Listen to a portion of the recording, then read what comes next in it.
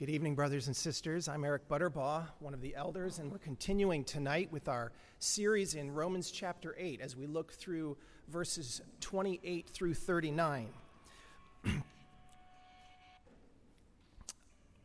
And tonight we're going to be looking at Romans 8:29, which says, "For those whom he foreknew, he also predestined to be conformed to the image of his Son, in order that he might be the firstborn among many brothers." By way of introduction, though, before we jump into the text, consider with me a moment the reality that we all plan. We're all planners, whether it's planning for a major vacation, buying a new car or a house, or whether it's planning a big event like a wedding that can take months with many, many details. We want everything to come off just as planned.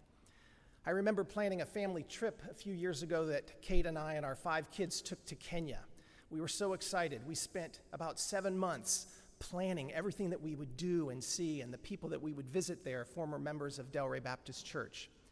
And by God's grace, everything that we planned pretty much came off as we had envisioned it. But life doesn't always go according to plan. I can think of other disappointments when big plans became a big bust. We can't control the weather. We can't guarantee we won't get sick. There's so many things outside of our control. But when God makes a plan, he doesn't have to have a backup plan, a plan B or some contingency clause. When he plans something, it is absolutely certain it will turn out the way that he envisions, with no surprises to dash his plans, because he is God. And God alone can say, "As I have planned, so shall it be. And as I have purposed, so shall it stand." And that gives us great comfort tonight, as we'll see that God's purpose, his plan, is to conform his children to the image of Christ. So if you have your Bibles open, let's look at Romans 8:29 again. It's also found on page 944 of the Pew Bible if you want to look there. Romans 8:29. "For those whom he foreknew, he also predestined to be conformed to the image of his Son, in order that he might be the firstborn among many brothers." So here's our big idea tonight as we look at this verse. God has eternally known and loved his children, and he guarantees to make them like Jesus. God has eternally known and loved his children, and he guarantees to make them like Jesus. We'll make 3 observations as we look at our verse tonight, and then 3 brief points of application. The first observation is that before creation, God freely set his love on his people. And we see that in the verse there in the words, "For those whom he foreknew." Foreknowledge refers to God's loving choice of a people for himself before they were born. When the Bible says that God knows someone, it refers to his intimate, personal love for that person or a group of people. It's not based on any goodness, on any wisdom, or anybody's likable personality, works, or the choice that they would make. It's based solely on his grace and love that he bestows on whom he wills. So to say God's people are foreknown is synonymous with saying that they are chosen or elect. For example, God says to Jeremiah, "Before I formed you in the womb, I knew you, and before you were born, I consecrated you. I appointed you a prophet to the nations." And this meaning of foreknowledge is clear when the Apostle Peter says that Jesus was foreknown before the foundation of the world, but was made manifest in the last time for your sake. Jesus was known and loved by the Father, existed in eternity past, and was chosen before the foundation of the world to be the Redeemer of God's people. Foreknowledge in Scripture is not God merely passively looking into the future and seeing who would choose him and then electing them based on their choice, as some would hold. Scripture says that God not only knows the future, but he ordains everything that comes to pass. That's what it means to be sovereign. And this foreknowledge is true of people and events, such as the cross. And we see a clear example of this in Acts 2:23, where Peter says, "This Jesus, delivered up according to the definite plan and foreknowledge of God, you crucified and killed by the hands of lawless men." As we think about God's foreknowledge, it's important to remember that our love for God is the fruit of his having chosen us, not the cause. And we see that in the word "for" there at the beginning of our verse. It's a connection word that connects us to something that's come before, which links us to verse 28 that our brother Mercury Payton preached on last time about how God works all things together for good to those who love God and are called according to his purpose. Those who love God in verse 28 are the same ones whom God foreknew in verse 29. God's foreknowledge, his electing love from eternity past, precedes our loving him. As the Apostle John says, we love because he first loved us. We sing a song here at Del Rey, All I Have is Christ, and listen to how it puts it in this line of the song that captures this truth. I had no hope that you would own a rebel to your will, and if you had not loved me first, I would refuse you still. Well, praise God for his eternal love for us in his foreknowledge. And the second observation we see in our verse is that God guarantees that he will make us like Jesus. And we get that from the section that says he also predestined to be conformed to the image of his Son. So tied closely to this foreknowledge or electing love is God's predestining or foreordaining that we will be made like Jesus. This is a great comfort. Listen to how Paul says it in Ephesians 1:4-5. Even as he, God the Father, chose us in him, Jesus, before the foundation of the world, that we should be holy and blameless before him. In love, he predestined us for adoption to himself, as sons through Jesus Christ, according to the purpose of his will. Romans 12:14, bless those who persecute you, bless and do not curse them. That was what I said over and over as I dealt with this situation. And God shaped me through that experience. That verse helped me when tempted to respond in the flesh or talk behind his back, to remember how Christ responded and to be shaped by his Spirit to be like him. Another example we see of Jesus, when he faced pain and sorrow and agony, how did he respond? In his agony in the garden the night before his crucifixion, he prayed fervently, asking the Father that if there might be another way, that God would allow this cup to pass from him. But nevertheless, the Father's will be done, not his. Well, what about us when we're under stress, enduring painful sorrow, or struggling with a major disappointment? And brothers and sisters, we all do. Do we turn to idols in that time, like food or drink or medication or entertainment or indulging the flesh to try to take away the pain, to try to drown the sorrow? Or do we follow Christ's example by the power of his Spirit, crying out to him and submitting to him in our pain, acknowledging it, and then asking him to help us to endure as Jesus did? Well, we can encourage each other as God is conforming us to the image of Jesus by pointing out evidences of Christ's likeness that we see in each other. So if you're married, we'd encourage you to think about your spouse and ways that God is conforming your spouse to be more like Christ. If you're single, share with a roommate or a friend or a discipleship partner. Think of ways how brothers and sisters, by God's power and by the word, have shown Christ's likeness and how it's encouraged you to speak and act and think like Jesus. Let's encourage one another, as we hear in Hebrews, that we should spur one another on towards love and good deeds. Well, God, as a master craftsman and a potter, is using trials and tribulations in this workshop of life to conform us to Jesus. It's a lifelong process, brothers and sisters, so be patient and take courage in what we hear in our verse tonight. He predestined to conform us to Christ's image, and he will do it. He who began a good work in you is faithful to complete it. And the third observation we see from our verse is that God gives Jesus many brothers and sisters. We get this from the last part of our text. It says, in order that he might be the firstborn among many brothers. As God's adopted children in Christ, if we're in Christ, we receive the same love and inheritance that Jesus, our preeminent firstborn older brother, has received from the Father. Listen to Paul's description of our royal condition if we're in Christ from Romans 8:16 and 17.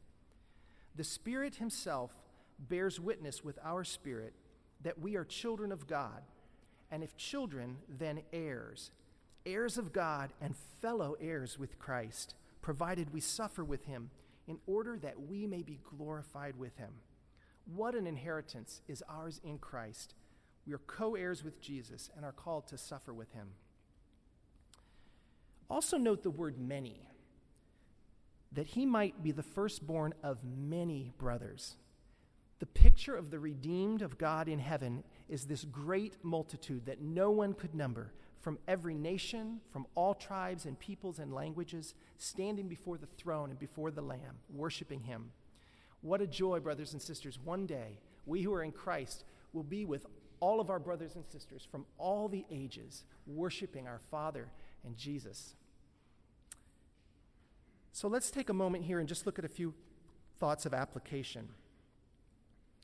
First of all, be encouraged. Meditate on God's eternal, personal, intimate love for you. In this world where civilizations and rulers and cultures and nations and Facebook friends come and go, his electing love and predestining us to be like Jesus flows from his grace from eternity past. And it's amazing, and that should thrill and warm our hearts.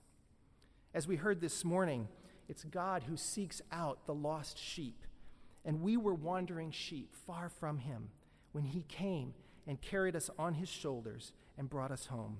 Jesus is the good shepherd. He lays down his life for the sheep, and he says and promises that no one can snatch us out of his hand. So, brothers and sisters, he loves you deeply in Christ. Stop trying to find value in anything else in this world or thinking that you have to perform for God to love you. God's love for you is not based on anything other than that he has chosen to love us, and he's done everything for us by sending his Son to be our Savior. So be encouraged. Secondly, be humble. Anyone who's given thought to predestination has wrestled with important questions. But the truth of God's electing grace, predestining a people to become like Jesus, is very comforting, and it does not contradict the free offer of the gospel and man's responsibility for his actions and response. It may seem in our finite minds like these truths are at odds and they can't exist together, but we don't rely on our reason, rather the truth of Scripture, which teaches both. In a similar way, the Trinity is a mystery that our minds can't fully grasp, but we know it's true. God is one, and he exists in three persons, and we praise him for that. Well, God is infinitely wiser, more loving, and more just than we ever could be. He promises through the preaching of the gospel to all nations that he will sovereignly draw his people to himself.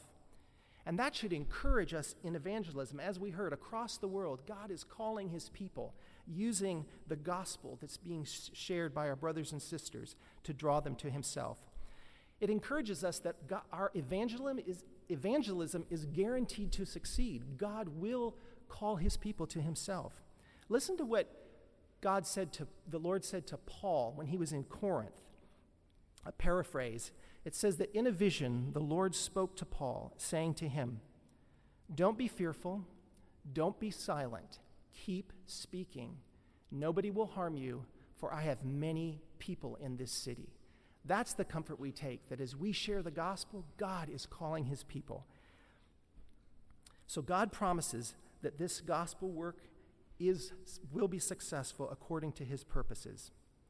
And let me just pause briefly to speak to anybody here who's not a Christian. If you're here tonight and you know yourself not to be a Christian, I want to encourage you that Jesus says that all that the Father gives me will come to me, and whoever comes to me, I will never cast out. In your condition, in your sin right now, these truths and these blessings are not yours. But God promises that if you repent of your sins, if you believe in Christ, you will be saved. Don't remain in your sins. God's judgment is real. God says that those who die in their sins will face his eternal wrath in hell forever. But God in his mercy has sent Christ. And if you will repent and believe in him, you will know the promise of his eternal love. Repent of your sins, believe in Christ. Listen to the word of God. Everyone who calls on the name of the Lord will be saved. Do it tonight. Don't wait.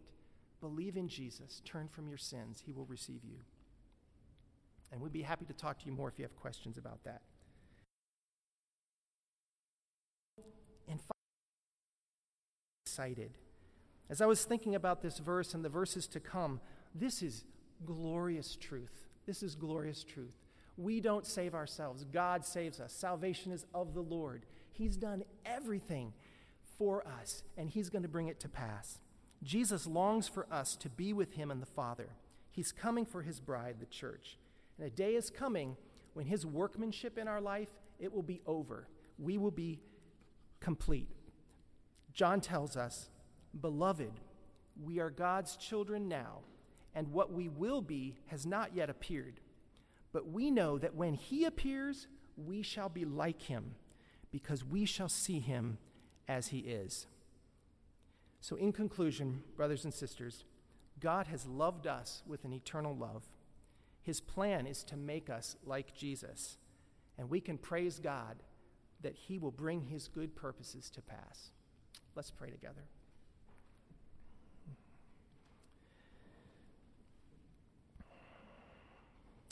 Our Father in heaven, Lord, we praise you for your eternal love for your people.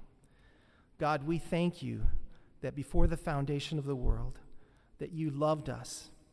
And Lord, that you planned everything for our salvation. Lord, you sent Jesus, the one who paid the penalty for our sins. And you promised that all who call on him, who turn from their sins and believe in him, will be saved. Father, we ask that if there are any in our midst tonight, by your grace and by your mercy, that you would draw them to Christ, that they would repent and believe.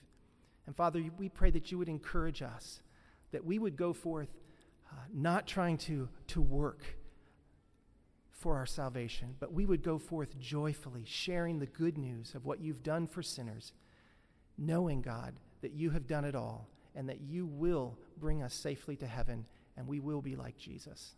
Lord, we love you, we thank you, and we pray you would encourage us with this as we go out now. In Jesus' name, amen.